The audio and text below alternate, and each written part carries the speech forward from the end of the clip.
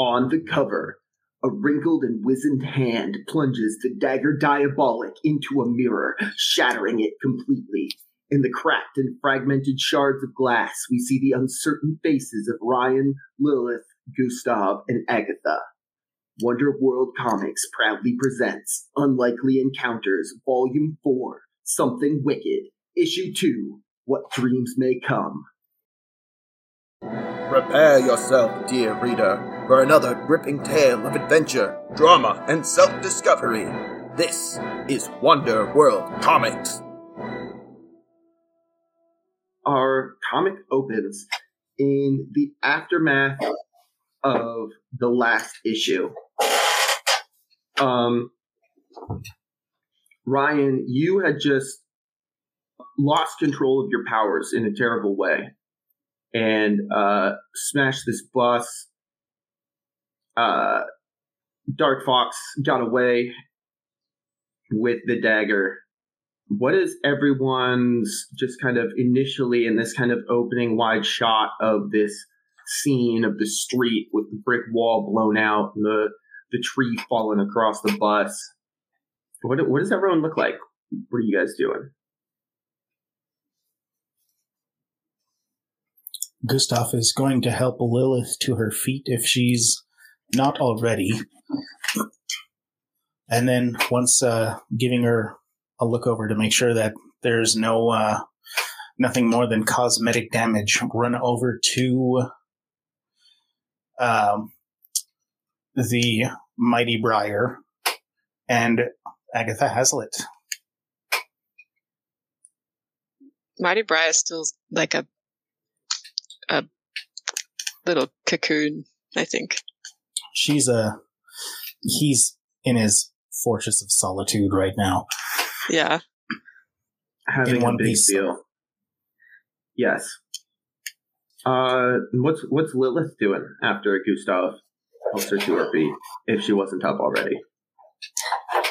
I think she's kind of taking stock of the scene. I think if there's anything that is broken glass that she can fix, she's going to fix it. I feel like she's probably like fixing the windshield in the bus, that even though the bus is like the bus is not going back on the road, but she's going to fix the windshield anyway. Right. At least they won't have to fix that. Yeah. But beyond that, like she doesn't know most of these people very well, and I think she feels a little like unsure if she's supposed to go like comfort and support or just whatever. So when in doubt, fix a window. There you go. And the first sound that kind of breaks this kind of shocked silence is the distant wail of sirens. This is not the normal blaring kind of klaxon of New Olympus Police Department cruisers. This is these are Farsec sirens that are closing in. They sound so much like a cat. Uncanny, actually.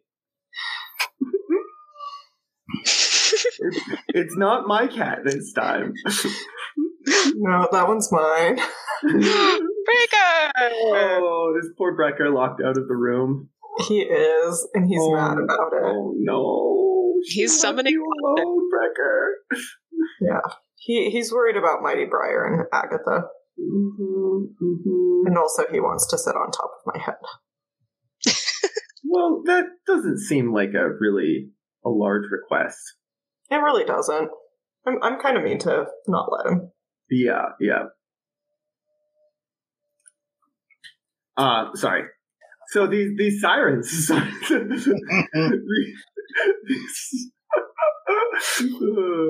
these Farsec sirens are closing in on your guys' position.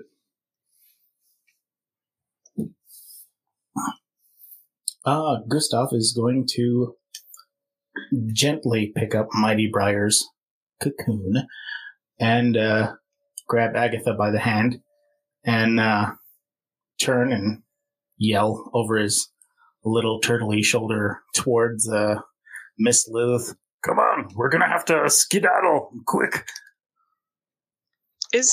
Agatha awake again? She passed out, right? Yeah, if I remember correctly, she did. So he's gonna. So is Gustav having to carry both of us? So yes, because Ryan's cocoon is I said little, but it's actually it's bigger than Ryan is. I would assume it's big orb, at least Ryan sized. Yeah. Luckily, you could probably roll it. Well, Gustav has a super, ironically named superhuman strength. The technical term for it, but yeah, I think lifting up both Agatha and this cocoon is well within your power set there. And as you are kind of looking around, you hear a voice from an alleyway. It says, guys, this way. Come over here. And you turn and you see the slight form of Arrow Ace beckoning to you from a nearby alleyway. Oh my god, it's Arrow Ace. Oh, hey, she remembers us. Oh shit! She ought to get that checked out. She ought to get that checked out. It's I don't want to suggest she's taken too many hits to the head, but that's slightly disconcerting. Yeah, I believe at the end of the last one, Agatha did let Arrow Ace remember. So that's correct. It's a big moment. Wait a minute. Does Kaylee have problems remembering this? Agatha? Huh? Who are you, people? It wasn't me. Lilith is delighted but slightly confused that Arrow Ace remembers her. Because I do not believe they've encountered each other. Lilith is just on a glass disc and she's just gonna follow Gustav. Follow me, Arrow Ace. This is some lady. This is Arrow Ace. Let's go.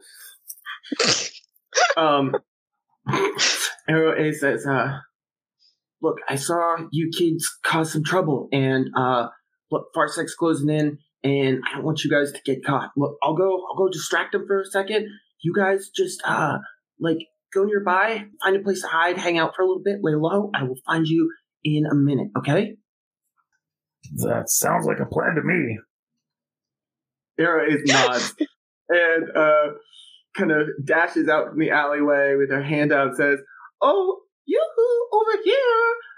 It's like, "Oh, hi, it's me. I'm the one you were looking for. I'm sorry. I was fighting a ninja. I shot an arrow at him, and he turned into a tree. You know how ninjas are." And she just kind of continues. The voice bubble trails off. So you guys are left in this alleyway. So, do you have a secret hideout or an abandoned mansion, a warehouse in an industrial district, maybe a former mob factory, a junkyard,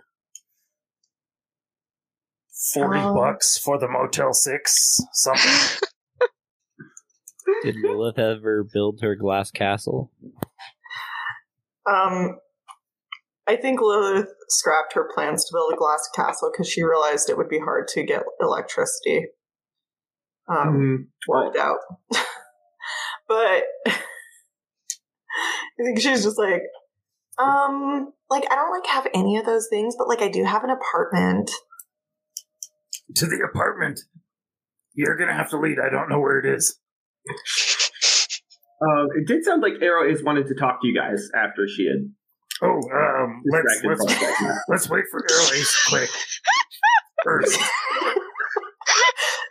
I almost feel like Arrow Ace might have some narratively important things to tell us, perhaps. She usually sounds like she knows what she's doing, so yeah. Since they're supposed to be hiding, though, Lilith is going to build them, like, a little mini greenhouse to, like, it's supposed to look like a greenhouse for them to hide in. Awesome. Huh. Badass. Cool. Yeah, so a few minutes later, Arrow Ace comes like kind of dashing back down the alleyway, takes one last look over his shoulder, and then runs over, kind of looks around, does a double take at the greenhouse, and then kind of just kind of knocks shyly on the door. You have to let her in. I feel weird because it's not my greenhouse. Lilith will open the door to the greenhouse. Oh, thank goodness. For a second there, I was worried this wasn't you guys, and I was just like knocking on someone's greenhouse, like waiting for some vegetables to let me in. Anyway, I think I lost them. We should be good for a few minutes. Are you guys okay? You looked like you were in kind of a mess. And she looks over at the bramble cocoon. Lilith is very suddenly self-conscious about her eyeliner. The dead girl is fine. I think the seed pod's all right. We're waiting for it to germinate.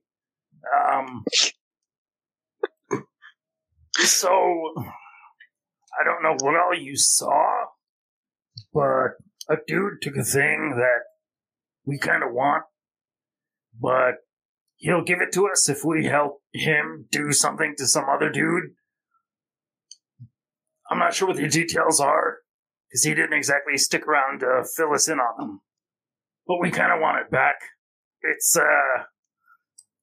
got sentimental value.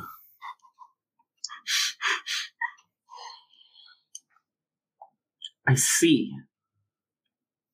Okay. Yeah, we can look into that. One sec. And she walks over and kind of crouches down next to the seed pod and, The seed pod is so giant. and she just kind of sits down on the floor of the greenhouse next to, the giant seed pod. Says, hey, look, you might want to be alone right now, and that's okay, but I did just make these brownies, and I was wondering if you wanted to have one, And she kind of reaches behind her back into one of her pouches and pulls out this tray of like warm, delicious smelling, freshly baked brownies that have like cookie dough like chunks in them, so like cookie chunks. They smell friggin' amazing. I think there's like one little tendril kind of like peels off the cocoon and sort of like goes and like pokes at the brownies, and then really muffled from inside the like space you just hear, are there crickets in this one? Ares kind of gives a confused look at the rest of you and says, nope, just brownie mix and cookie dough and a little bit of love. And she pulls one out of the pan and kind of sets it in lets like the tendrils wrap around it a little bit, kind of gingerly sets it. Yeah, I think the tendril sort of like gives like a little nod and then like gets kind of dragged back inside the cocoon. And you see like a little hole open up where it goes inside, and you see Ryan like with like her mascara running, and then it kind of closes up again. So, who is this guy that stole the thing? She asks, mostly to Gustav, but generally to everyone. Quick question to the editor. Would Gustav know the name of the rapscallion who made off with the Dagger Diabolic? How much does Gustav know about the criminal underworld of New Olympus? If I may answer your question with a question. Well, he came into sentience X minus 7 months ago, I think is what the floating timeline is. So I'm going to say probably not as well connected of the big picture stuff. Probably more familiar with like the local neighborhood gang activities and people who might be poking around at the Harbor District, mostly Cannery and Harbor District. So I think that's where most of Agatha and Gustav's beat is. You may have heard of someone like this in that area. I don't know that you would necessarily. Oh shoot! I could give retcon in action. Gustav gives a very detailed physical description of the gentleman that he had seen approximately a minute and a half ago. Oh, yeah. After he crashed the space base, would there not have been, like, news stuff about Oh, shit. Yeah, you're right. Yeah, Gustav's probably heard of Dark Fox. This is and has seen like blurry photos of him before. Yeah. So that's what the guy looked like. I think he might be Dark Fox. Yeah, that does sound like Dark Fox. Thank you for that very accurate description of that person you just saw. And Lilith is going to add, and like, he might be a ghost. I don't think we ever definitively decided whether or not he was. Yeah, I tried to peek into his pockets, but they wouldn't pocket. Huh. That is concerning. Mostly about the ghost thing, not so much about the pockets, but we'll keep that in mind. A pocket which does not pocket is not something that disconcerts you. An empty space within a space that does not conform to the realities of our nature, the rule set of the universe, let out by the beings who hath writ upon the stones themselves that a pocket contain only so much pocket, and it does not pocket. We'll drop it if you say it, but that's kind of freaky to me. I mean, have you ever heard of Hammer Space? That's where I got these, she says, holding up the brownie pan and offering you some. I don't listen to a lot of rap. Some dresses, like, don't even have pockets. Yeah, I know. It's the worst, right? That's why I always wear my utility belt. That's cool, but, like, I don't know if I could pull that off, if I'm being honest. I think it would just clash with my outfit. That's fair. It's kind of like cargo shorts, but for your waist. I feel like as this is happening... Oh, sorry. Oh, no. I feel like as this is happening, just a little tendril just comes out and grabs another brownie. I don't think I've ever thought of it that way before. Hey, I just thought of something. It's, Ryan, right? She says, questioningly at the tendrils. Oh, I'm sorry, Mighty Briar. It's like a muffled, obviously there's like brownie being consumed. Yeah? Oh, sorry, only reason I asked is, your, uncle was supposed to give you something? Did he ever pass that along? It's just like, you could just hear a sob. And then lost it. I think that was like the weird pedometer that the ghost took from her. Yeah, it does kind of look like that, right? Not very well designed. Shoot. Okay. That's all right. We can problem solve our way out of this. Hang on. Brian, please don't take this the wrong way, but that communicator did have a tracking device in it. Ryan definitely takes that the wrong way. I was afraid of that. I think all of the thorns on the cocoon like triple in size. Boom. And then like a little hole appears, and Ryan just kind of like leans out it and is like, "Excuse me?" Well, just, in case you ever got into trouble and needed help. I've gotten into trouble and needed help. It's so much for trusting me. Freaking, and like he's like climbing out of his cocoon, and it's sort of like falling into like a pile, I guess, of just like rambly knots.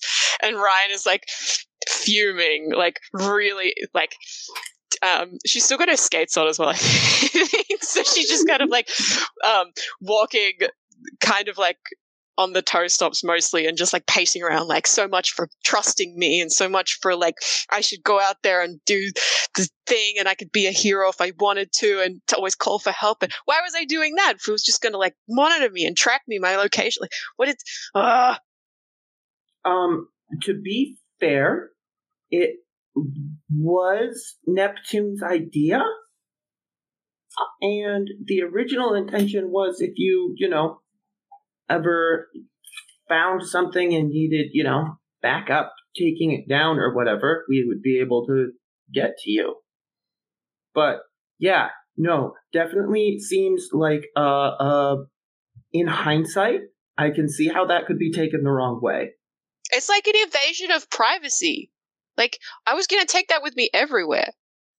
It's not like, it's... Why even, like, why is Neptune, like, interested in my location anyway? Like, who even is, like, I know that I, like, obviously, like, gave her, cardigan to look after, but, like, why does she need to know where I am?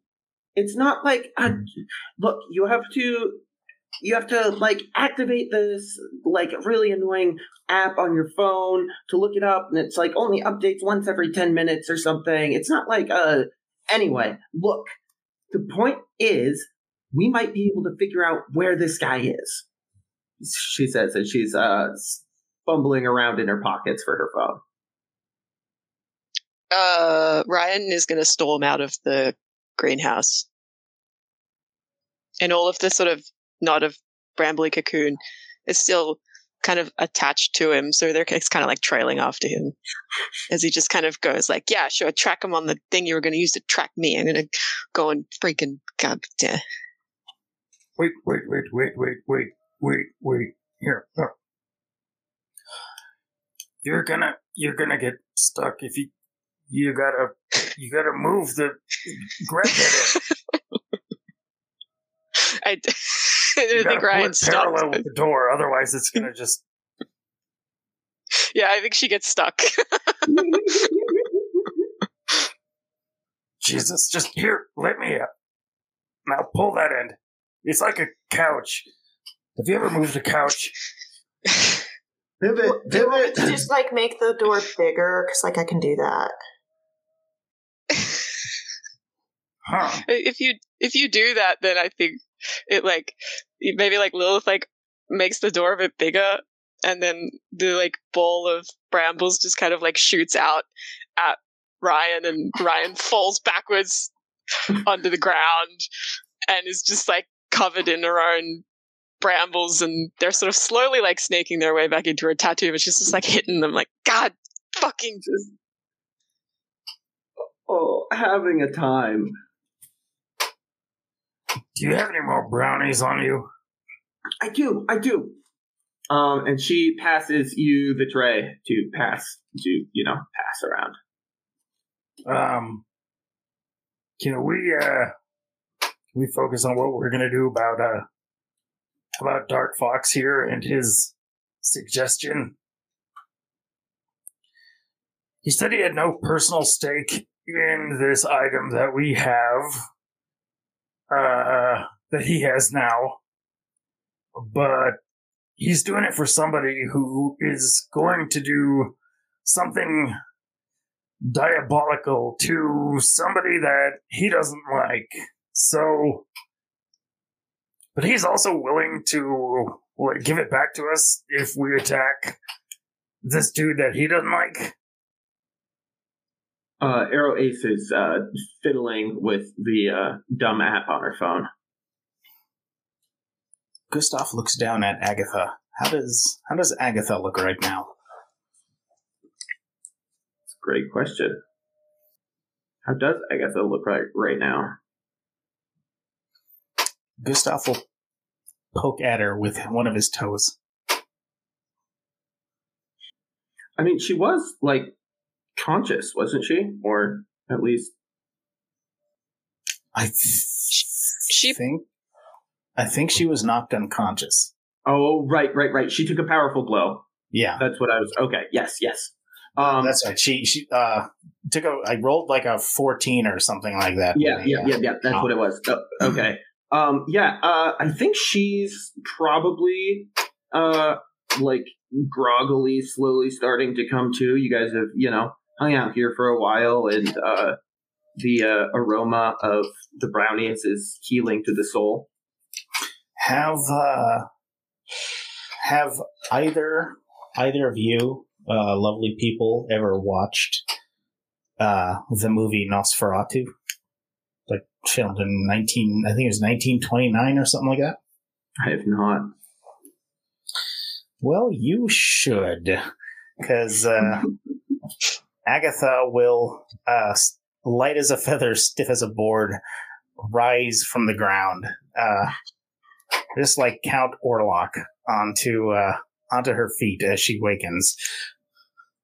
Whoa, are you okay? Is she supposed to do that? I awaken, if that's what you mean. Okay, good. That's good, right? How are you feeling? Do you want a brownie? She shall gently take a brownie from the plate that Gustav has, and she shall extend her hand towards Arrow Ace. Oh, the PTSD. Arrow Ace will shake her hand, sure. She likes meeting people. Thank you for the brownie. Wonderful. Of course, yeah, don't mention it. Okay, I think I've got this, almost got this thing working. Let's see. Not important to the story, but it was 1922 that film came out. Ah, yes, thank you for the correction. Ah, yes. See, I have seen that one. I haven't seen I thought you were talking about the 1923 version. See, it's confused. Okay, it looks like he isn't far. She's like zooming in on the map. He went to Hannengraf Manse? Yeah, it's we're still on the grounds. That's what worries me. Maybe he really is a ghost and can't leave his haunt. Is that how ghosts work? I'm not much of a medium. I don't know. I've always wanted to meet a ghost, and maybe I did today. Maybe. But, I never actually have before, so, I don't actually know that much about how they work. But it seems like maybe ghosts are confined to their haunts. But maybe not if they're, really powerful ghosts. I don't know. I'm pretty sure Dark Fox isn't a ghost. Oh. I'm gonna check on Ryan real quick. How is Ryan doing? Ryan is, standing up, and the last of the tendrils getting untangled from her, and they don't look very happy. They look pretty cranky. Still swearing under her breath. Yeah. Muttering something about Patrick. They're going to exchange words. Yeah. How are you doing? I think Ryan sort of at first doesn't realize where the voice is coming from, and then looks at Gustav and is shitty. Right. So I'm not sure what all that was about in the greenhouse, but I think we're gonna try to see what all we're gonna do about Dark Fox in the meantime. Yeah. I feel like Ryan looks over Gustav's shoulder at the greenhouse, and it's glass, right? So I could see through it. Mm-hmm. I mean, I pictured it as frosted glass because it was supposed to hide them. Oh, okay. Maybe maybe I'm looking through the door that's a bit wider now. Yeah. I just thought if she the door doesn't quite close properly after it was widened, so if she could see opened up that whole front side of the. That makes sense. Yeah. So if I'm looking in, I can see that Agatha is awake, because I think last time we decided that Ryan could tell that Agatha had tried to do something and that he'd hurt her or something, right? Correct. Yeah. Mm-hmm. Yeah. So I think Ryan sort of looks over Gustav's shoulder and her face pales, and she gets she looks a little bit haunted. She looks a little bit more like she's seen a ghost, I guess, and she's just oh, is Agatha okay? We use that term real loosely around her. Yeah. She's animated. I'll definitely help you guys if you want, but I'll understand if Agatha doesn't want me to help because of what I did. What'd you do? Well, she made her pass out. Did you murder her? Did I? Did you? I didn't. I hope she's there. So, she's up. You said she's animated. Does that? You're probably cool then. Okay. Gustav will pop a brownie in his mouth. Ryan will just look at him. Ryan's now a little bit worried that she did murder Agatha. You have brownie on your face. Just absently wipe. Probably completely miss the spot, but just wipe at it. Oh, never mind. Come talk to her. We'll slowly roll behind Gustav. Are you all right? No, that was what I was going to ask you. Are you all right? I'm really sorry. I didn't know that you were going to go in my brain and get hit by. Gustav said maybe I murdered. Did I murder you? Did you? If I'm really sorry if I did. I don't know. I can't tell anymore. I'm up and moving. Yeah, but Gustav made it sound like that didn't actually mean anything different. That it wasn't mutually exclusive that you were up and moving and that you were murdered,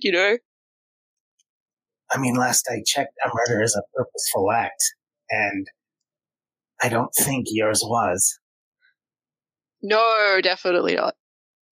So, as far as I'm concerned, we're cool. Are you sure, though? Because I'll understand if you don't want me to, help you hang out, because I... Did you plunge a dagger into me?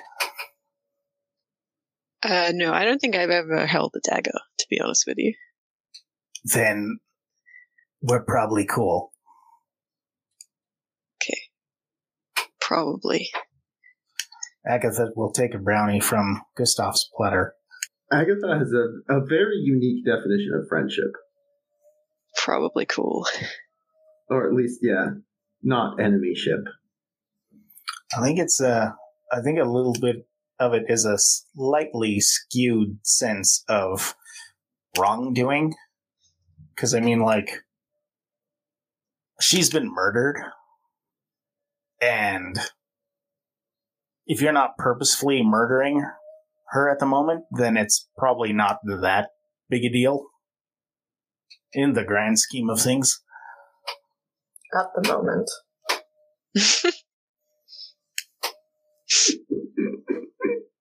I think while Ryan is processing probably, and being like, what am I going to do to make it up to it? He like looks around and like sees Lilith and is like, oh my god, Lilith, I am so sorry.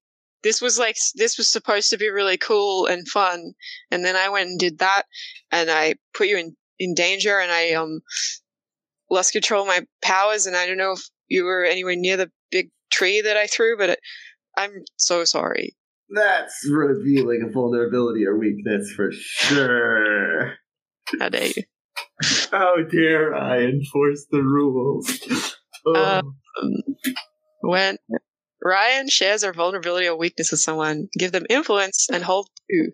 Spend that hold to help them as if it were a team in the pool. Ooh. So you have influence over me. I don't have influence over you yet? Not on my... Okay. Cool. Cool. Yeah. How does Lilith respond to this?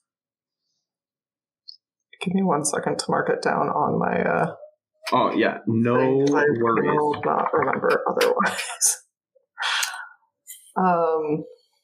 I think Lilith is just like pretty nonchalant, like, oh, like that was like not even a big deal. I mean, like it was a bummer about the bus and like, you know, all the everything, but like I'm mostly just disappointed that he wasn't really a ghost. But like it wasn't your fault. So Lilith trying to comfort and support in her own way? If you murdered him, it would have been your fault. He was a ghost.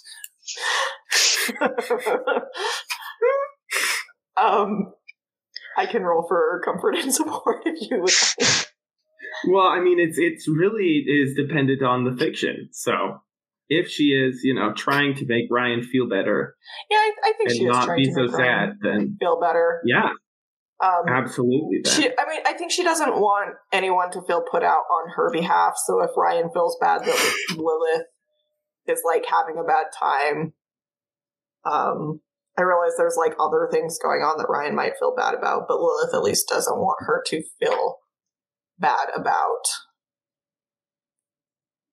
Lilith having a bad time. That makes sense. Awesome. Yeah. Go ahead and roll plus your mundane. It's a 7. Hey! And you get a +1 because you have influence. Oh. On a hit, they hear you. Ryan, you get to mark potential clear conditioner or shift labels if you open up to Lilith. She said it's like not a big deal and it's not my fault, right? Yes. I think I'm like nodding, and then I'm sort of like, that's really nice of you to say. I mean, it definitely was my fault though. You know, I did it.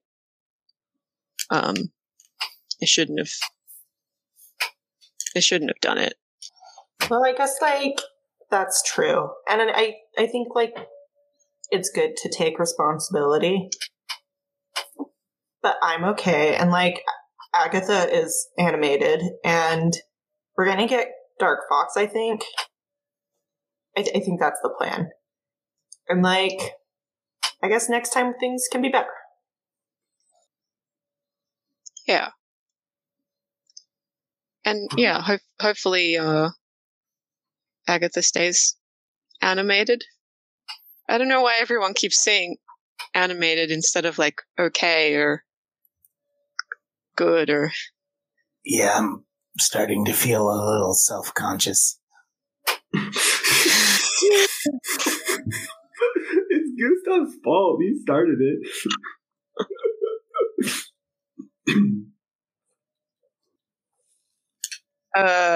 Was that me opening up enough, or? Yeah. Do you feel that Ryan opened up to you, Lilith? I do. Awesome. Yeah, so Ryan, go ahead and mark potential, clear condition, or shift your labels. I'm gonna mark potential, I think. Awesome. And Arrow Ace is going to chime in and say, like, yeah, Lilith's right. Everyone makes mistakes. One time when I was young in my career, I shot an ice arrow and the armored car spun out and it ran into a daycare. No one was home. No one was there. It was like, a holiday, but I did feel really bad and like sent him cookies every week for like a couple years. That's terrifying. I know, but I learned an important lesson, and now I'm much more careful and always double check making of my shots. Maybe you will have to teach me how to make cookies so I can give them to everyone. That I would love to do. Now, who wants to go catch this guy, huh? Let's. Excellent. Cool. According to Arrow Ace's tracker, Dark Fox is at the other end of the mansion in kind of the quarters that are actually a little bit lived in, just by Percival Hannengraf and a few servants mostly. But yeah, over in the living quarters in the eastern drawing room.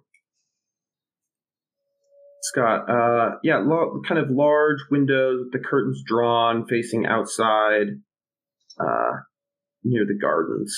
How are you guys gonna approach? What's your plan?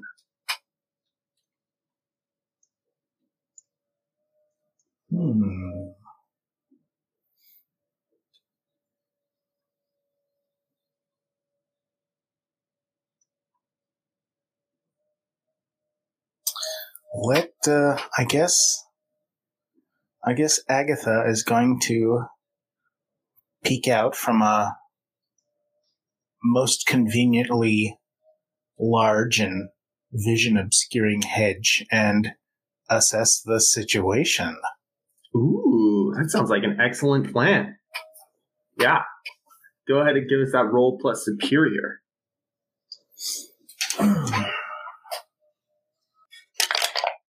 Ooh. That is going to be a 2 plus a 2. Ooh. Plus a 2. Or minus 2 because she's guilty. Ooh. For a 4 total, which is a miss, I believe. That is what it sounds like. And there's only one team in the pool. However, she possesses the passive move Criminal Mind. When you assess the situation, you can always ask one of the following questions even on a miss. What here is useful or valuable to me? How could I best infuriate or provoke? Insert name here. Or, what's the best way in / best way past? Ooh. What would you like to ask? I think we shall first ask with a total of 4, and a hit on a 7. Is there anyone who wishes to use a team in the pool for... We only have one, right? Only one. There's only one team in the pool right now. So you will get to mark potential regardless. And you still get to ask a question. Yay. I know what the easiest way into this, and it's through the windows. However, I would like to know what would be the best for us, tactically speaking, the quietest way into this manse. So you are peering through one of the hedges kind of across the garden courtyard Yes. At the large first floor windows that are floor to ceiling on this manor, the curtains drawn. And you see very briefly just like half of a face and like a pair of eyes that meet yours. And you realize that you have been spotted by whoever was inside. But looking around, you do see a very convenient lattice with some sturdy-looking vines creeping up one side of the house along some brickwork. And up on the second story, kind of on like one of those sloped roofs with and then the windows stick out. And one of the windows on the roof is like cracked open to let the breeze in. Okay. Yeah. This Which would lead you in right above the eastern drawing room. Do I have enough time? This person, have their eyes met Agatha's? Yes. We're looking each other in the eye. For a brief moment before they... I would like to attempt to unleash my powers. Okay. What are you attempting to do? Modify memory. Y'all thought I could only do that by touch. Now she doesn't even have to shake our hands. Oh, no. She can just look at us. Oh, that is so much nicer looking. That is going to be a 6 plus a 3. There we go. Minus 2 for an 8 total. Awesome. That is a hit. Whoever that person was who saw Agatha did not. Excellent. On a hit, you do it, but on a 7 to 9, you have to mark a condition, or I get to tell you how the effect is unstable or temporary. I have no more conditions to mark.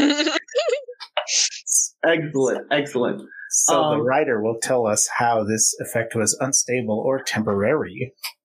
So this is the first time on page that we've seen Agatha use this power without making contact with someone, right? On these pages, yes. Awesome. What is that? How does that look on page? How is that portrayed to the readers? Agatha peers into the eyes of this manservant who is on their way to close the curtains. When their eyes briefly cloud over, looking very glaucomic, and then suddenly clearing as the memory had been accessed and rewritten. And you, Agatha, as you reach out with this power, it's just a little bit unstable as you're pushing your mind outward this far. And like you get the altered memory in place, but you're not sure how long it's gonna stick. Sooner or later he's gonna remember that he had seen something. But for now, you're pretty safe. Guys, there's a lattice work along the edge of the house that we can probably climb up into that second or third story window you'd said. Second story. Second story. That second story window. Watch the cat. Yeah, it's okay, baby. You're fine, really. As soon as that curtain, if he's still in the middle of closing that curtain, I'm going to hold off till that curtain is closed and then make a break for it. Awesome. So, Ryan and Lilith, Agatha makes a break for it towards this lattice work that she's told you about. What do you do? Lilith is going to follow, but she, instead of climbing the lattice, she's just going to, like, spit up a little glass disc and, like, elevator herself up. Awesome. She's not much of a climber. Doesn't have to be. I think, Ryan will climb up, but also just, like, use his brambles to, like, I don't know, make the lattice work more stable. Like his vines will just kind of, like, climb up it and give more, like, handholds and footholds and stuff for Agatha and Gustav and Ryan. Yeah. And yeah. arrowing. And your vines get along pretty well with these vines too, so they kind of move out of the way for your vines to get into place, and, so awesome. And so you guys make your way up onto the rooftop and peer through this cracked window, and you can see two people in the drawing room. One is the manservant who is dusting a nearby mantelpiece, and elderly man in his early 80s, round the shoulders, but with a very kind of sunken face and hollow eyes, who is staring into space up at a portrait of an elderly gentleman. And says to the servant, "Leave us." And servant nods wordlessly and exits. The man says, "Well then, were you successful?" And Dark Fox steps out of the shadows and hands over the Dagger Diabolic. Does anyone react, or are you guys just you guys watching to see what happens? I just kind of feel like it'd be easier to wait for Dark Fox to leave and steal it from the old man than Dark Fox, but that's... This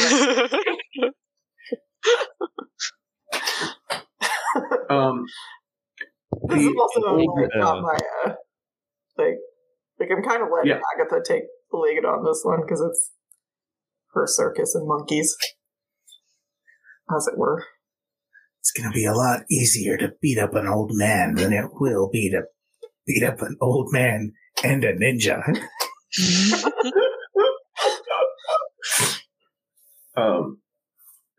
So this elderly man is just immediately taken with this knife, and he snatches it out of his hands and won't take his eyes off it. And he just kind of waves Dark Fox away. Says, yes, the money will be transferred to your account. And now get out, please. I must be alone. And Dark Fox nods and walks out the door. He disappears into the shadowy hallway. And the old man stands looking up at this portrait of a man that you recognize, Agatha, as the distinguished face of one Wotner Hanegraaff. Percival looks up at the portrait with almost a sad and almost frightened look. His lower lip begins to quiver. Says, I know what you want me to do, but I'm not strong enough to do it. When he cries out, "I'm not strong enough to do it," Agatha is going to reach forward and attempt to telekinetically pop the painting off the wall.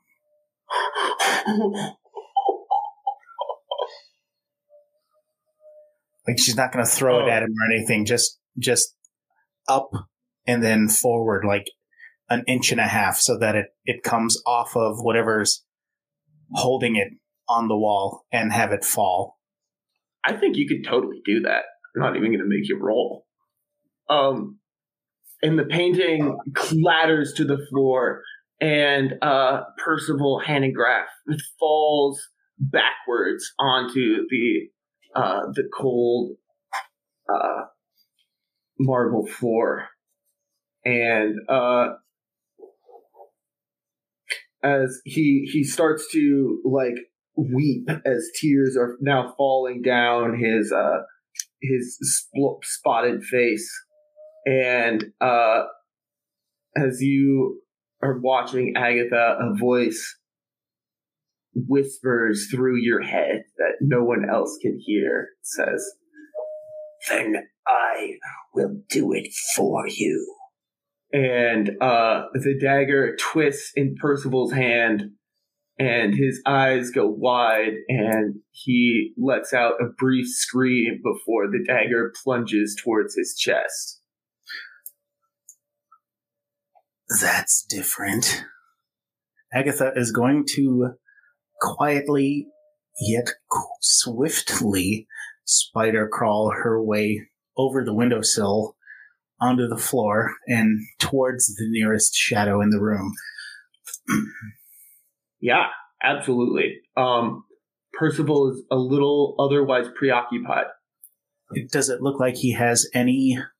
Does it look like he's trying to fight, or does Yes. it look like is he having any success holding it off, or is it more like he's just slowing down the inevitable plunge? He is barely holding back the dagger. And he is, just a frail elderly man. What other furniture is in this room? There's a large wooden writing desk, big mantelpiece over fire, kind of like a coffee table with some chairs and sofas and stuff. I would like to attempt to slam the door shut and whip that writing desk around in front of it to lock the door. Mm-hmm.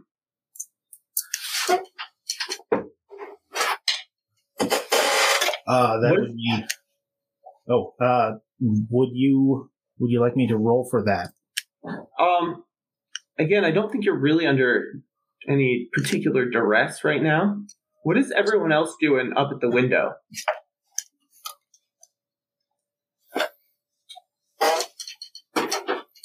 Has Agatha gone in yet? No, she's just been doing telekinetic things.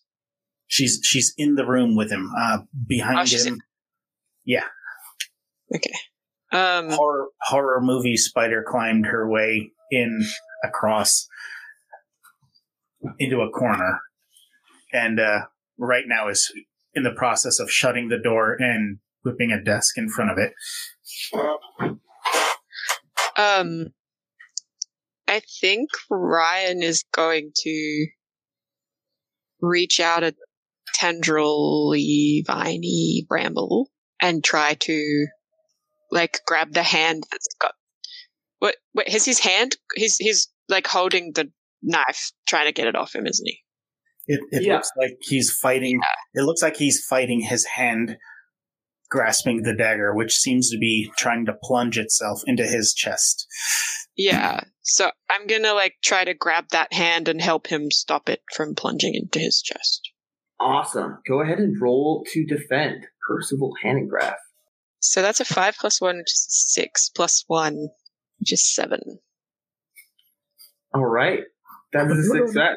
Awesome. On a hit, you keep them safe, but on a 7 to 9, it costs you. Expose yourself to danger or escalate the situation. I guess I'll expose myself to danger.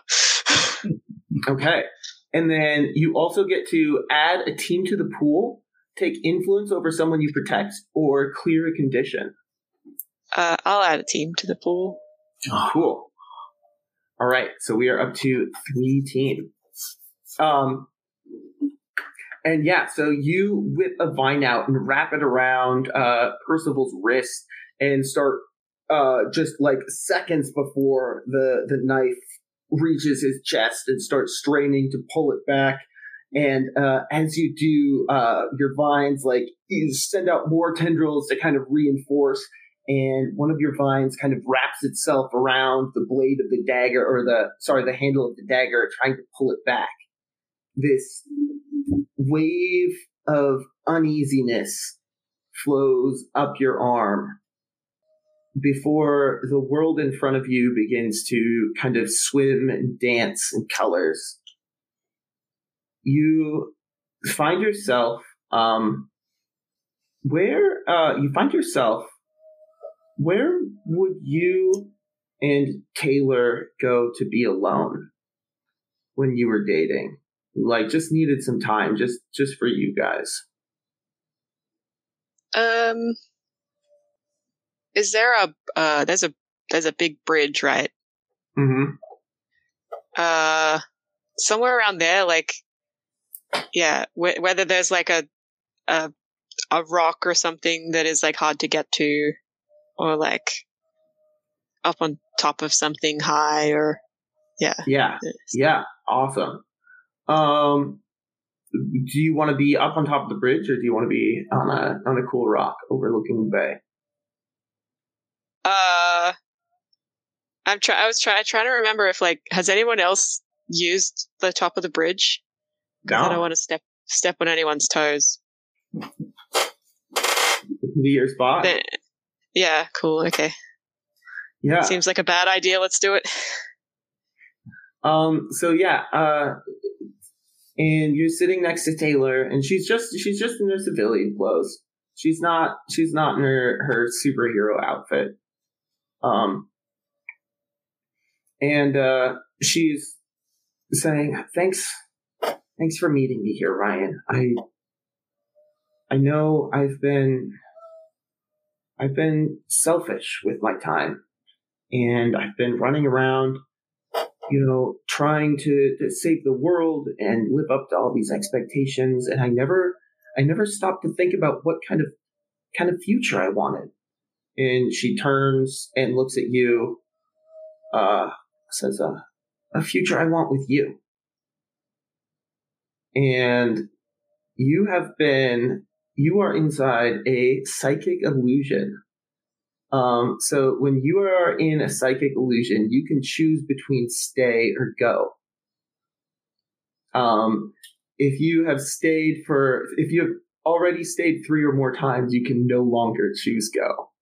But if you stay with Taylor and with her apologizing and trying to work things out with your relationship, you get to clear a condition for free. If you choose go, you roll 2d6 flat plus any bonuses you have to resisting influence if you have them. And on a hit, you break free of the illusion, but on a miss, you stay. Does it feel real? Very, extremely. Like, it feels like this is the real. Like, this isn't an illusion. It feels like this is real. Yeah. It's like when you're in a dream, and it's just like, this is just, yeah. It feels incredibly real. There might be like a little tiny nagging feeling, like I was just busy with something, or there's something important, but yeah, Taylor is here right now. I don't have any conditions marked, but I think I will stay. I think I'm going to choose stay. I think I'll sit down next to her. And we turn the page, and Ryan is now just kind of standing still, tendrils still out, still holding this knife away from Percival, but her eyes have kind of glazed over, and they're not really moving. What is Lilith doing?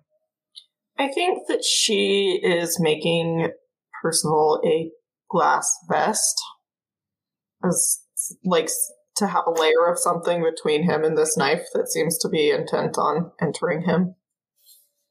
Awesome. Yeah. He's already safe right now from being defended by Ryan. But so I think that would probably be an unleash your powers to kind of create this armor for him. Does that sound awesome? Go ahead and roll plus your freak. Ooh, that is a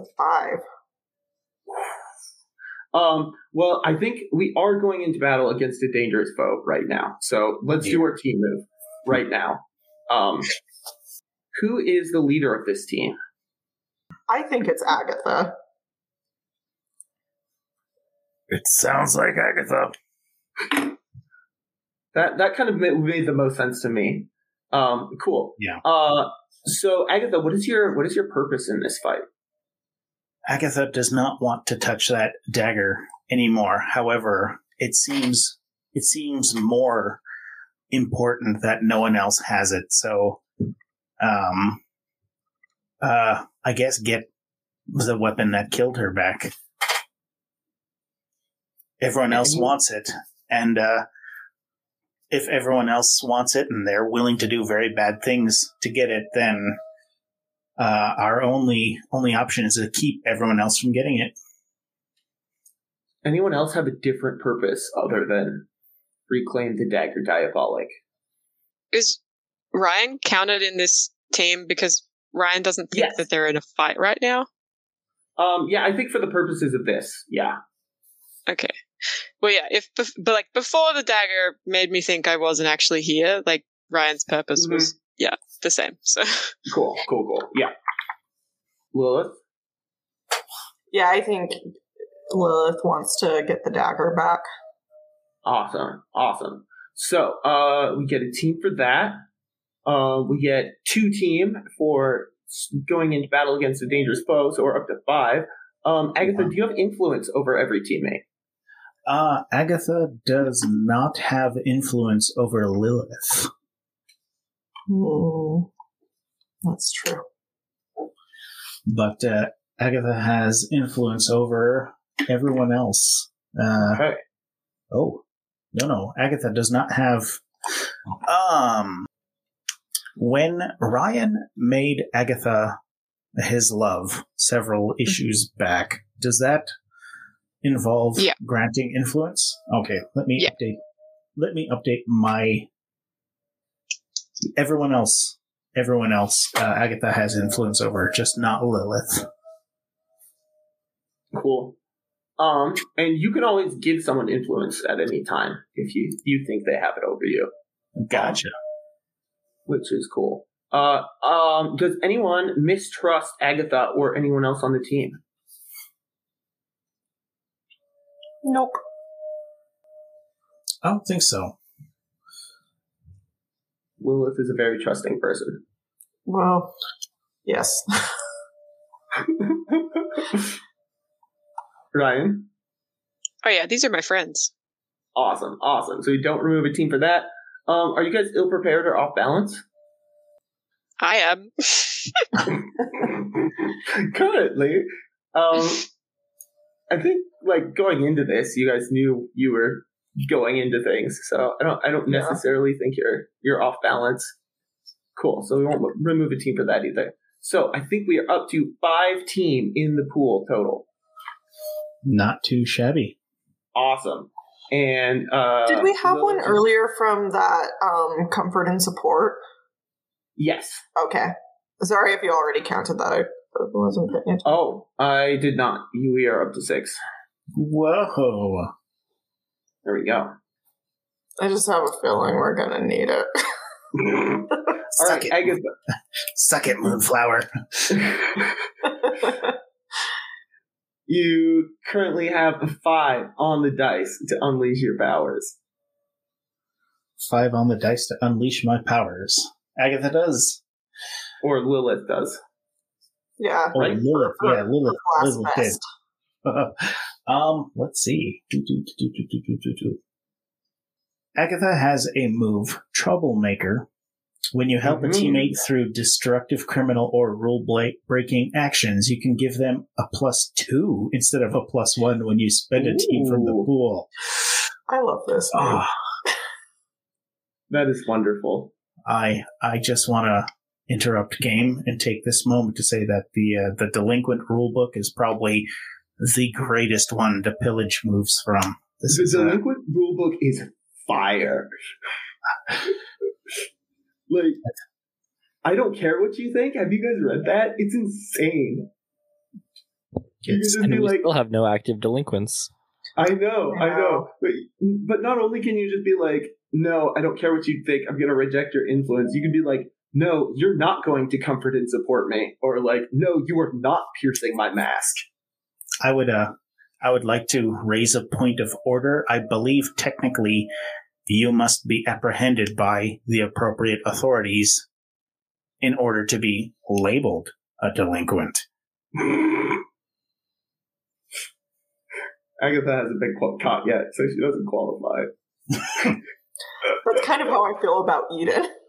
I sometimes wish I had played her from the Delinquent Playbook, and I do love the move I took from the Delinquent Playbook. I have made good use of it. Yeah. Anyway, tangent aside. Right. What were you saying? How many objects in this room are made of glass? Quite a few. There's a lot of vases on the desks. Some old clocks with glass faces. Not to mention the giant windows. It's probably a mirror somewhere in there.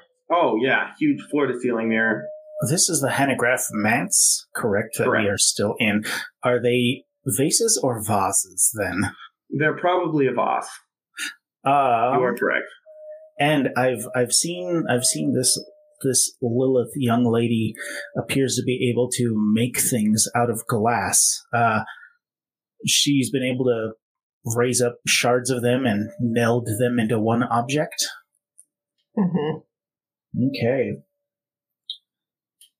Agatha is going to stand straight up, point at Mr. Percival Hanegraaff, and as she opens her mouth to scream, shall telekinetically shatter as many glass objects, including the windows in this room, and start spinning them around the room so that Lilith has more, how shall we put this, yarn with which to crochet.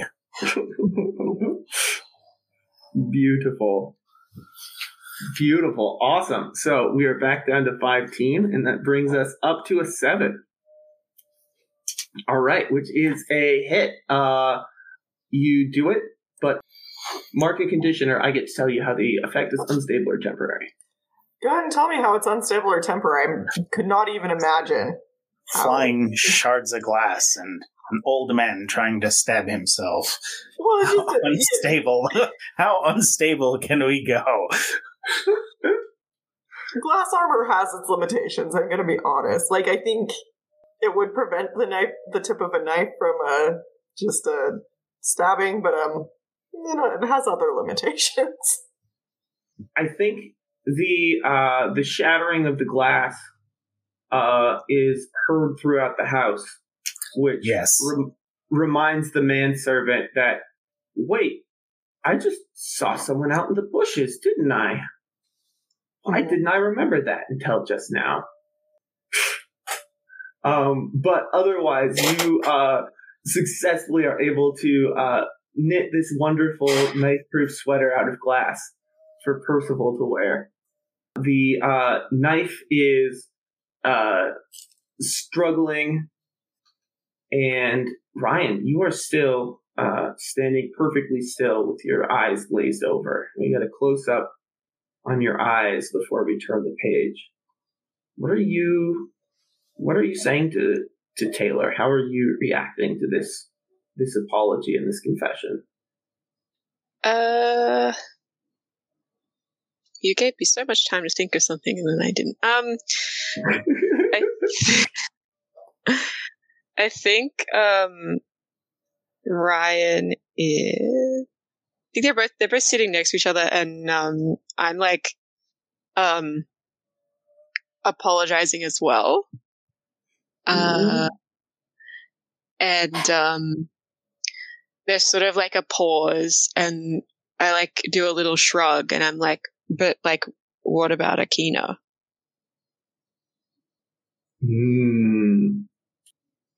And Taylor frowns for a moment, and once again you get just a little twinge that something's a little off, and you are once again able to choose if you will stay or go. Does she say anything to me asking that? Yeah, she does. She says, because that will determine whether I want to stay or go, I think. She says,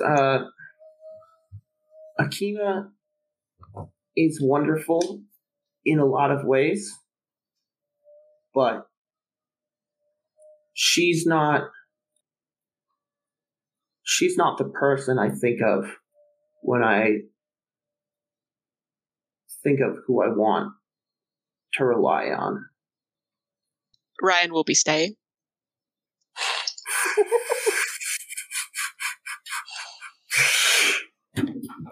All right, Ryan. And how do you respond to Taylor? I think Ryan is gonna hold out her hand and wait for Taylor to take it. Taylor grabs it faster than you can blink with both of hers and smiles and looks up at you before leaning her head against your shoulder. It's a pretty good dream. She says, I miss spending time like this. Just you and me. And we swirl back out. What has everyone been doing now that Percival is safe for the immediate moment? Gustav is going to leap the windowsill and make a beeline for Mr. Hanegraaff and attempt to wrestle that knife out of his hand. Absolutely.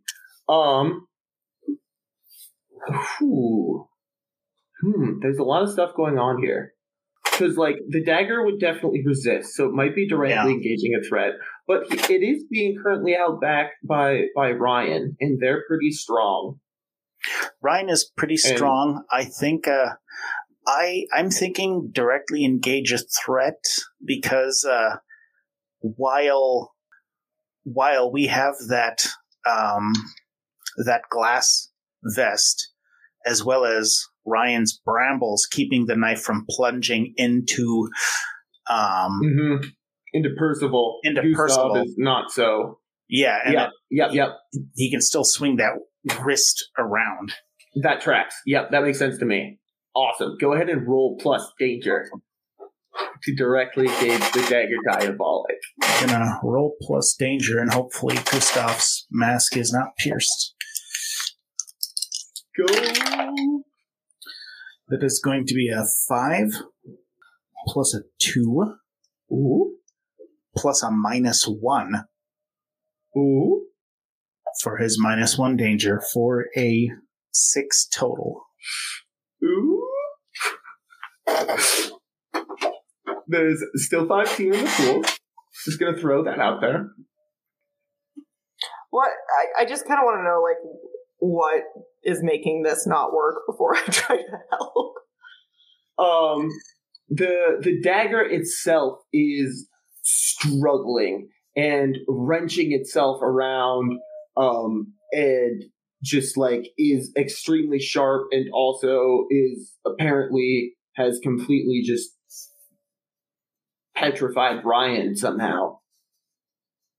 And so Gustav is just going to be trying to grab a sharp object that doesn't want to be grabbed. Lilith is going to encase the blade part of the dagger in glass to make it less sharp. Oh, that'll do it. Perfect. Cool. So we are back down to 4 team in the pool. And Gustav, you have a 7, which means you get to pick one when you trade blows with the Dagger Diabolic. Resist or avoid their blows. Take something from them. Create an opportunity for your allies, or impress, surprise, or frighten the opposition. There are some really good ones on this list right now. There are some juicy ones. I think Gustav is going to create an opportunity for his allies. Hopefully it's struggling with Ryan's brambles as well as Gustav's little clodhopper hands. That we're able to do something. Maybe help pull Percival out of the way, separate him from the knife. Absolutely. Yeah. So, Lilith, you reach out a hand, and glass swirls up around the blade itself, and Gustav, you're able to grab onto this surface, and Lilith, you watch as Gustav struggles with the blade and finally twists it, and it goes clattering to the ground, and you look up, and Gustav's eyes are also similarly glassed over. Oh no! Gustav, you are now also entranced in a psychic illusion. And you find yourself, you are in a field of grass kind of by a creek. There's a bubbling water, and you look around, and the first thing you notice is that there are other turtles there. And then you realize that you are also just a turtle. Not mutated, not humanoid. You are just you. And your brothers and sisters are there. And there's a human child there who's laughing and feeding you and your family members like little chopped veggies while his parents watch from a bench nearby. Yeah. And here you just feel so safe, and you just know that you are accepted and appreciated for exactly who and what you are. And you are just a turtle. You don't have to worry about things like friends in danger or daggers taking over souls or your adopted sister dying for like a 7th or 8th time or whatever. You just have to... What was that last one? And you just have to enjoy your vegetables, and this kid is like, laughing and obviously really likes turtles and knows a whole lot of facts about them. Yeah. So you get to choose stay or go. We're gonna stay. Yeah. Go ahead and clear a condition. I don't have any conditions. Join me, brother. This is just the place to chill out and hang out, and you don't have any conditions marked. It's a cool club that only people with no conditions can get into. But what is the thing, Gustav, that you missed most about being just a small painted turtle? I knew my place in the universe. Mm-hmm. There was no tomorrow. There was no the next day. There was no yesterday. There was no... Oh, look, there's no orange slices, so you're gonna be hungry. And you might starve because you might not have oranges tomorrow. And you might not have oranges the next day. And you might not have oranges the next week. Mm-hmm. And there's lots of oranges right here. There was no not knowing whether or not you were going to be awake when you woke up the next morning.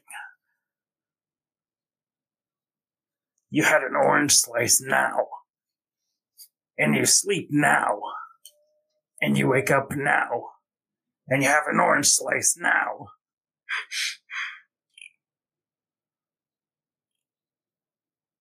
And the only inkling of the future that you maybe have is it might be nice to go and sit by the water and watch the fireflies later. Yeah. And we get just kind of a peaceful, glimmery shot of baby turtle Gustav with his little brothers and sisters enjoying this feast of fruit and vegetables, especially the orange slices. Agatha and Lilith, you both see the Dagger Diabolic clatter to the floor. Lilith is going to notice that, like, it was kind of weird when Ryan went radio silent, but it's weirder when Gustav also does, and she's noticing a pattern. And I think she's going to look at Agatha and say, I'm starting to think there's, like, something really wrong with that knife. I'm starting to think that you're correct.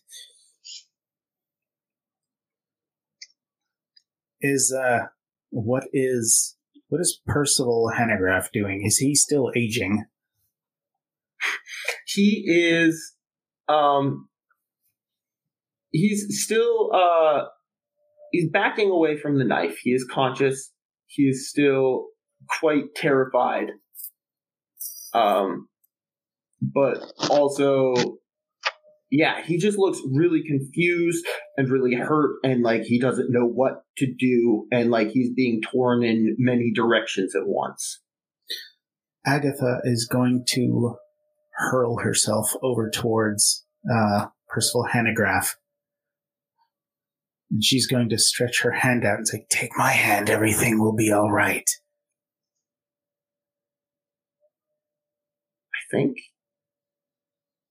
I think he does it.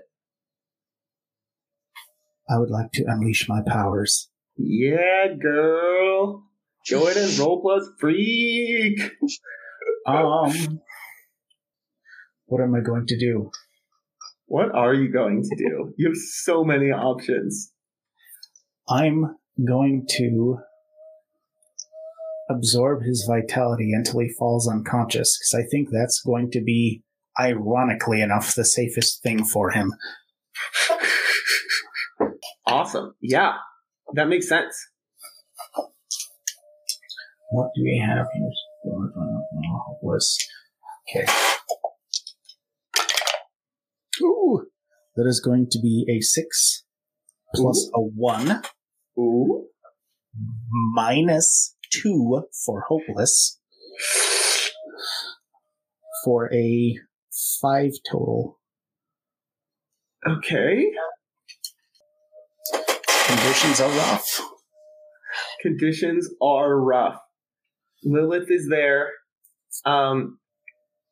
Arrow Ace is also might be around. She could probably add a team to the pool if you guys wanted to spend one. Yeah. I mean, I think Lilith is trying to, like, now that the dagger's on the floor, she's skeptical of it for, I think, obvious reasons.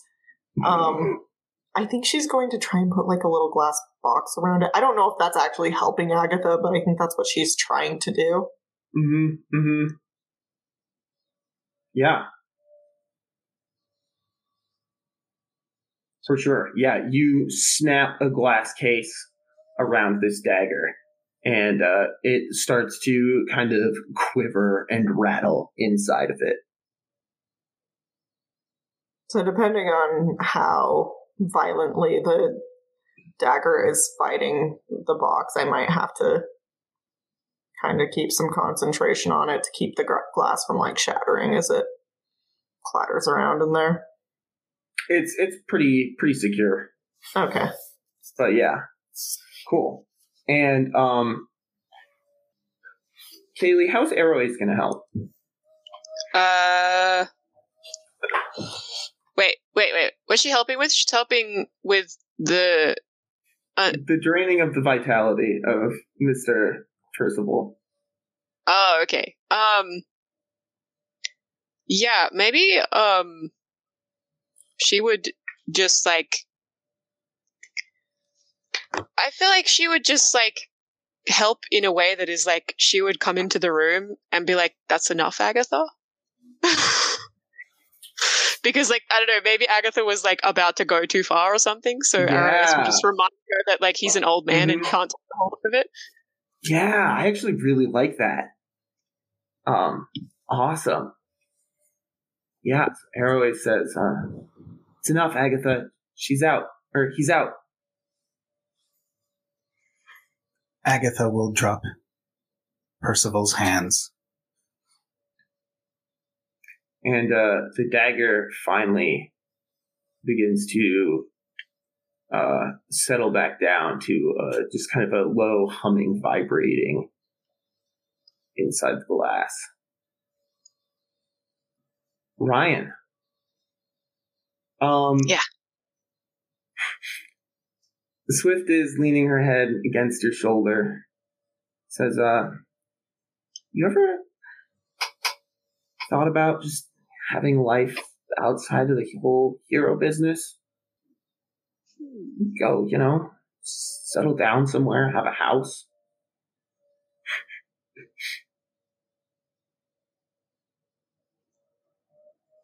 I'm sure your family would have something to say about that.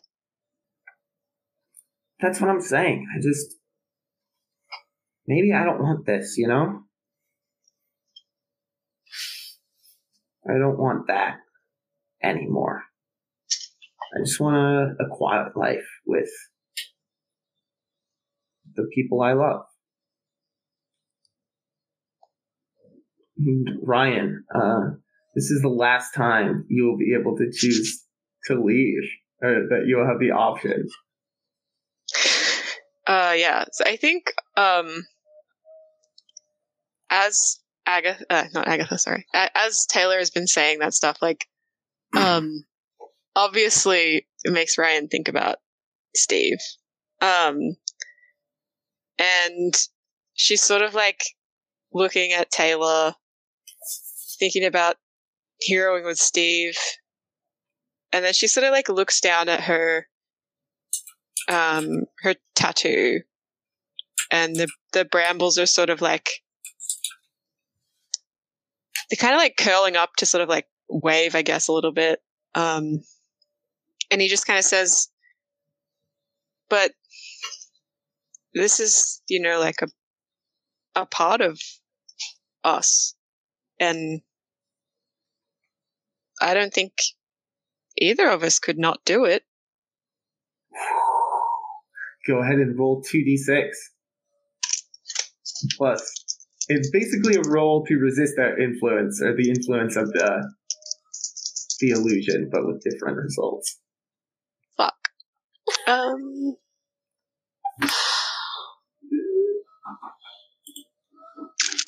That's a 3. Uh-oh. And, yeah, I think Taylor just says, it doesn't have to be forever, does it? I guess not. And, we turn the page and we see Gustav. You are, down by the creek now. Your little stubby front legs are dabbling in the cool water as you and your siblings are watching the fireflies dance above the pond. And you get to choose to stay or to go. My siblings? Which ones? Your turtle family, of course. I don't know if that's right.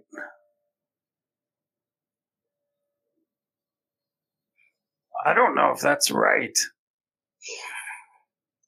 As the familiar uncertainty of sentience begins to creep its way back in, go ahead and roll plus 2d6.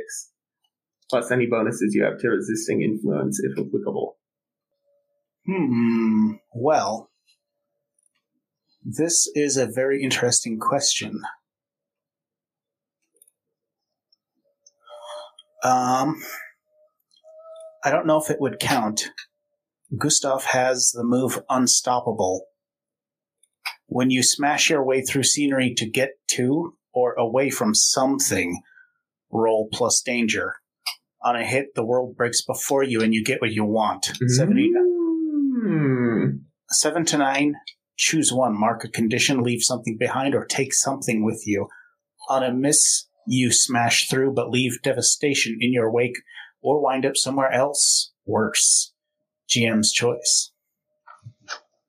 That sounds extra juicy. I will let you roll that instead of the custom resist the influence move. That is a 5 plus a 3 minus 1 for a 7 total. All right. Okay. As Gustav realizes, these aren't all my siblings. Something's not right. How do you destroy this unreality as you tear your way out? This is everything I want, but it's not everything I need. Sometimes you can't always get what you wanted, but you get what you need.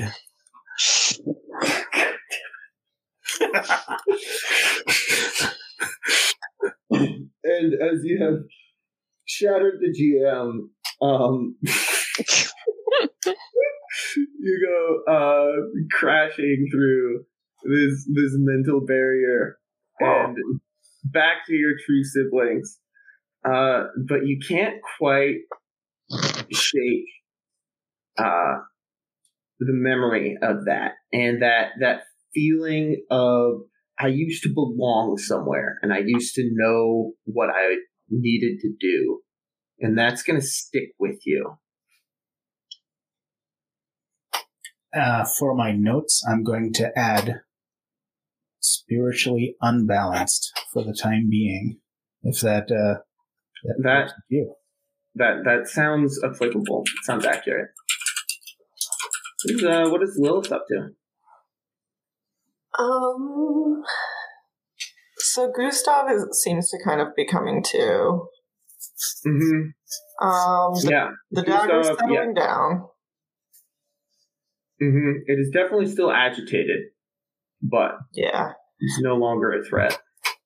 Yeah, I think I'm keeping an eye on that, but I'm starting to get more concerned about Ryan, and I think I'm going to wander over there and kind of like wave my hand in front of his face and just kind of try and see what's going on. He's completely out of it. They are totally non-responsive. Can you come back to me? I have to think about this one. Right. Cool. Gustav, what do you do as you kind of awake from this vision? Gustav is going to kind of drop his hands to his knees and kind of squat for a moment as he gets his bearings. And shaken by that, he's going to do the best he can to pull himself together. I think at this point he probably notices the dagger on the floor. How does Mr. Hanegraaff, the current Mr. Hanegraaff, look? Very pale, and completely unconscious. And looking great in his glass vest. Very stylish. French cuffs. It's going to on a vest. Did you have to give him epaulets?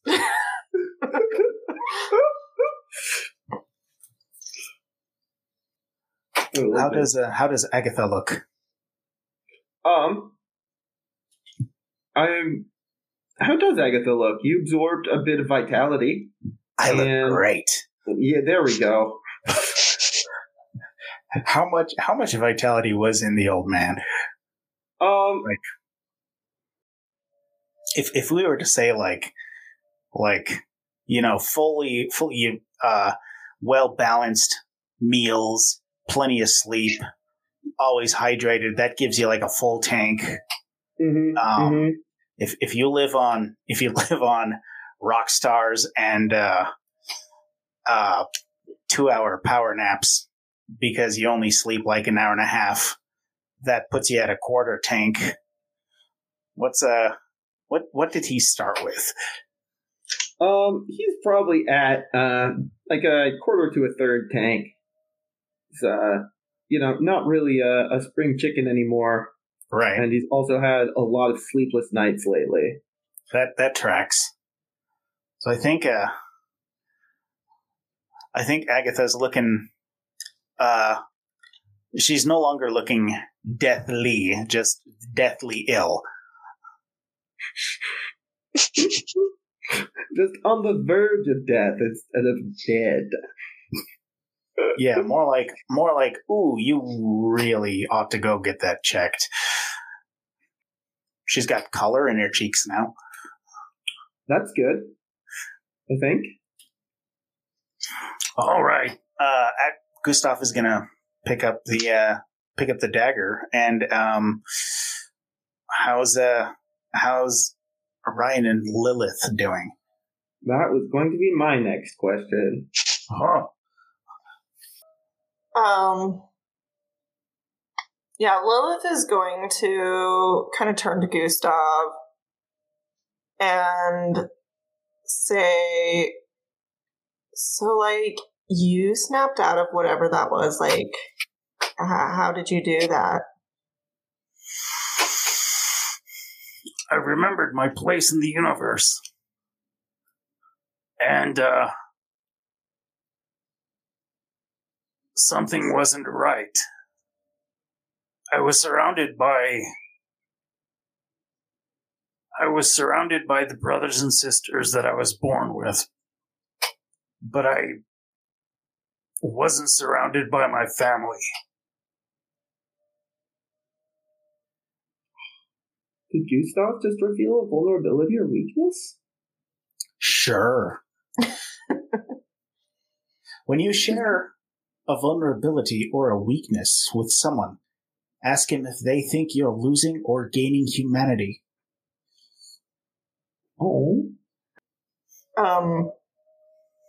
I think Lilith is going to say, your family here is, like, so lucky to have you. Mm-hmm. And I think that is her trying to validate Gustav's humanity. That sounds like an affirmation to me. Oh.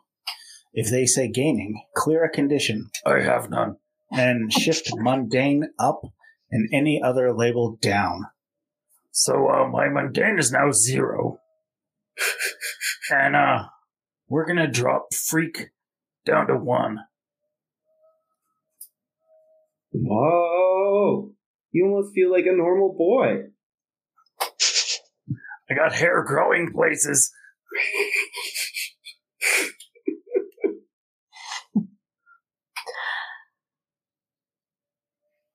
So I think that Lilith has sort of processed this, like, what she is getting from Gustav is that he was able to come back from whatever was going on because of the support of his loved ones. And Lilith doesn't quite feel yet like she's one of Ryan's loved ones. But she does have the phone number of someone she knows is. So I think she is going to call Steve on the, like, little burner phones that, well, and she only knows him as the Electric Kid. I want to be careful there. She's going to call the Electric Kid on one of the little burner phones that Vice gave them. Rings, and then picks up. Yeah, I said I'll be back in a minute. Jeez, sorry. This is the Electric Kid. What's up? Is there like a problem or like like some superheroing or anything? What's going on? I'm, like, so sorry to bother you, but I'm kind of worried about Mighty Briar. She's, like, in this trance, And, like, I think she, like, needs to talk to someone who is, like, family to them. Whoa. I mean, she lives with her uncle. No, we're at, like, this creepy house. It may or may not be haunted. Oh, okay, cool. I can, like, put you on speakerphone if you like, can't get here. Okay, yeah, no, that can work. Sure. Lilith is going to put him on speakerphone. It's going to take her a minute. She's not great with phones, but she'll get there. Mm-hmm. Technology is so weird. Yeah, she didn't have a phone until very recently. I think she kind of uses it like an old person. Okay, you're on speakerphone now, I think. Trying to think of what to say. Now you put me on the spot. Sorry. The turns of The turns of table. Just like go drink 3 cans of Mountain Dew and shove some Doritos in your face, and you'll be like in the Steve brain.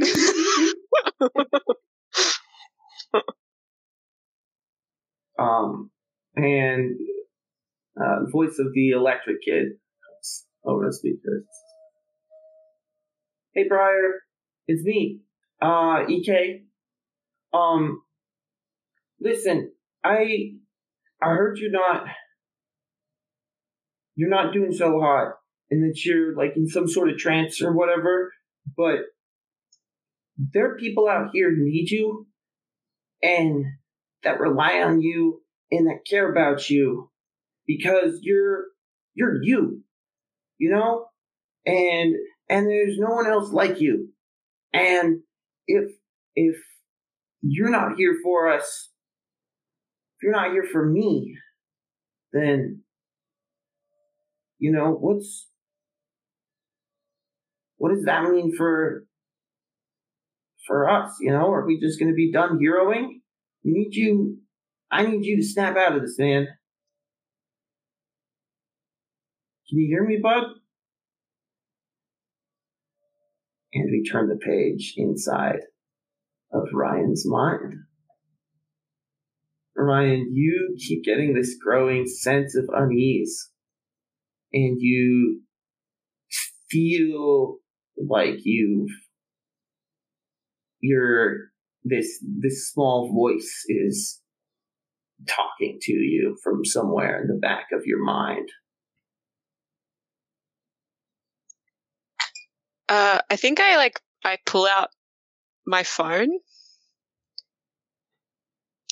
And I'm like, I should tell Steve about this. This is good news. He would want to hear about it. I don't know about that. You know, I thought this was just time for us. Yeah, but like, I mean, it's Steve. You don't need to do anything you don't want to, Brian. I'm not. I'm calling Steve. I want to call Steve.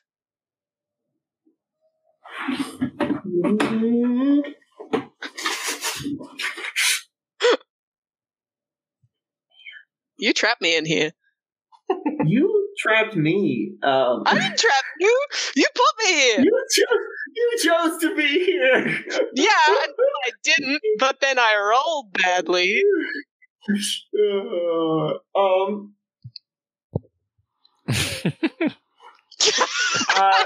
If you want a way out, I have a way out, but like I'm gonna let you guys decide that needs to happen. Let Michael squirm. He did this to himself. I did. I think I'm gonna have you roll to leave from the psychic illusion again, and add your mundane, as long as it's positive.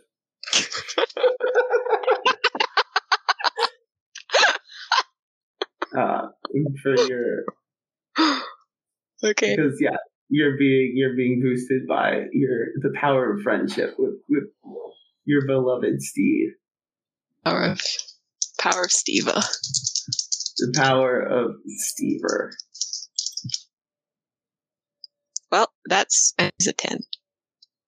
Hell yes.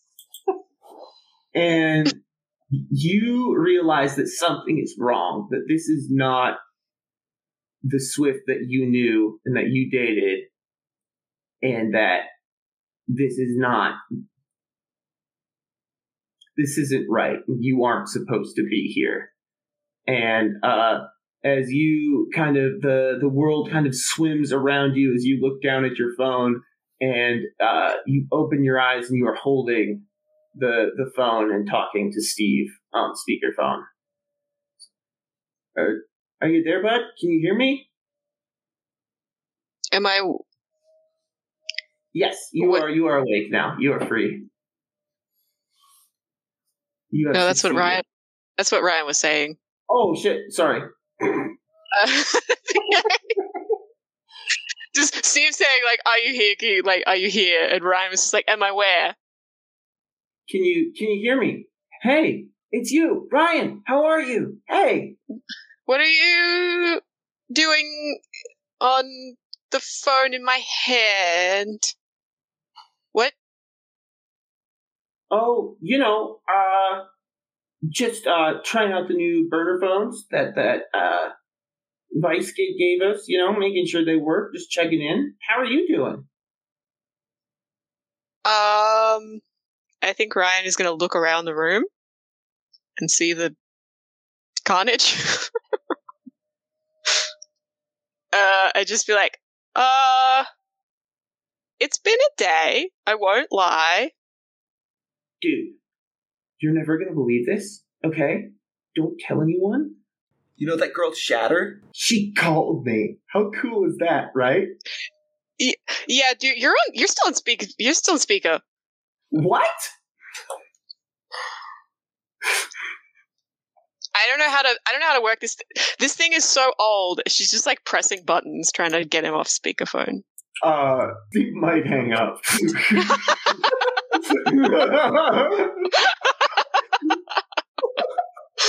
If he hangs up, Ryan like holds it up to her ear. And she's like, "Oh yeah, you're off speaker now. Yeah, cool. Okay. Anyway, yeah. That sounds really important. Thanks for helping. Yeah, I'm sure. Yeah, I'll let her know. Okay, bye." And then it's just like back to Lilith, and is like, he said he'll call you back. He's got his supervillain of his own.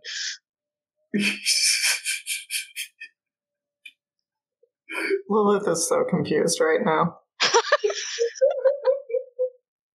I love it. She is going to clock that in a way that absolutely is not anything like what happened and probably won't make sense, but she hasn't even clocked it incorrectly yet, so she'll just take her burner phone back and pocket it. Airways goes, "Yay, we did it! Good job, guys!" We need to get out of here before the jig is up. Jig. Yeah, that's probably wise. I don't know if the Farsec will buy my ninja excuse again. That usually only works once. Do you guys have like a cool hideout or something nearby?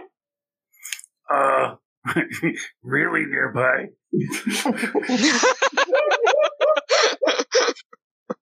And, I think we Come on this way. And we turn the page. Yep. And we get a shot of everyone cozied up in the secret basement of the very same handicraft man's. Airways kind of pulls Ryan aside and says, "Hey, how are you doing? Are you feeling okay?"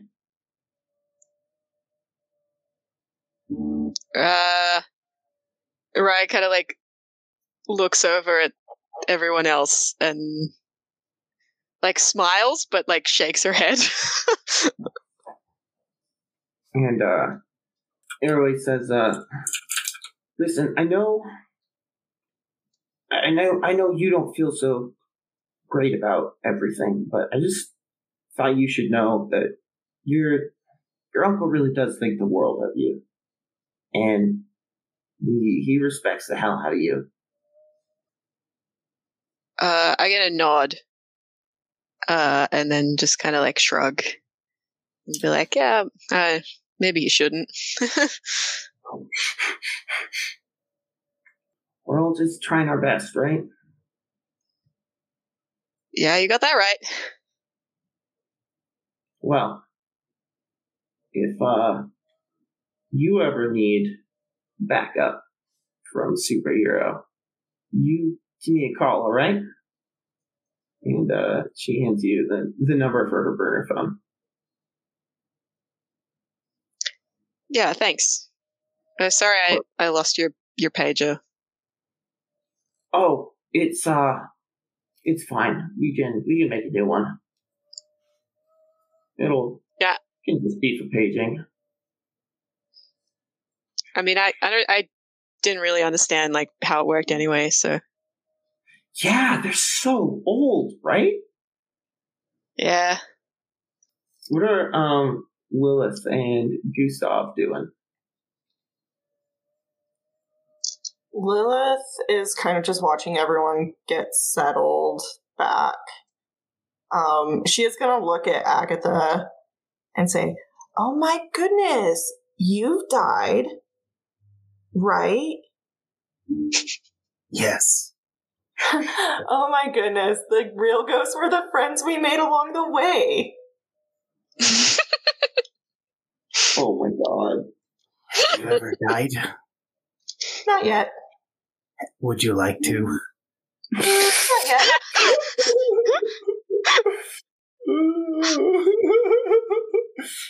Oh my god. And I think that is the perfect ending to this misadventure. I would like to do an end of session move for these guys. Whoa. Yeah, I think that would be kind of fun. So let's start with Lilith.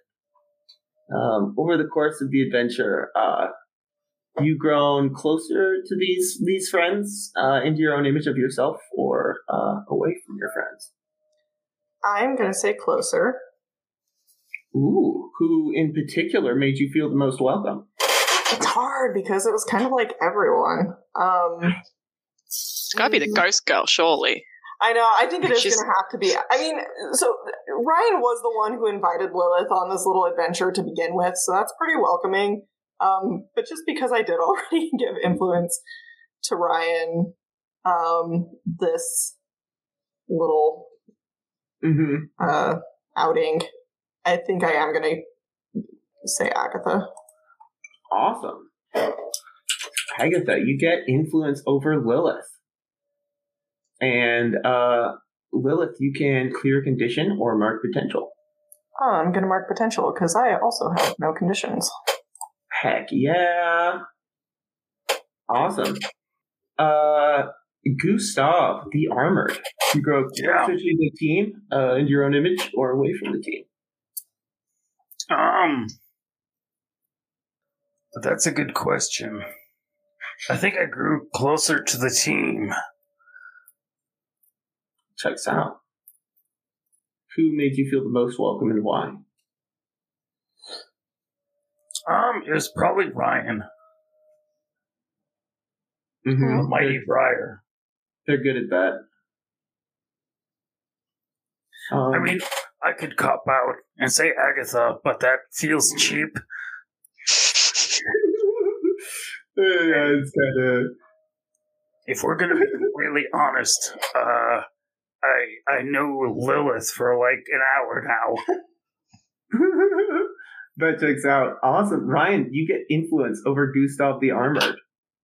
Whoa. And Gustav, you can clear condition or mark potential.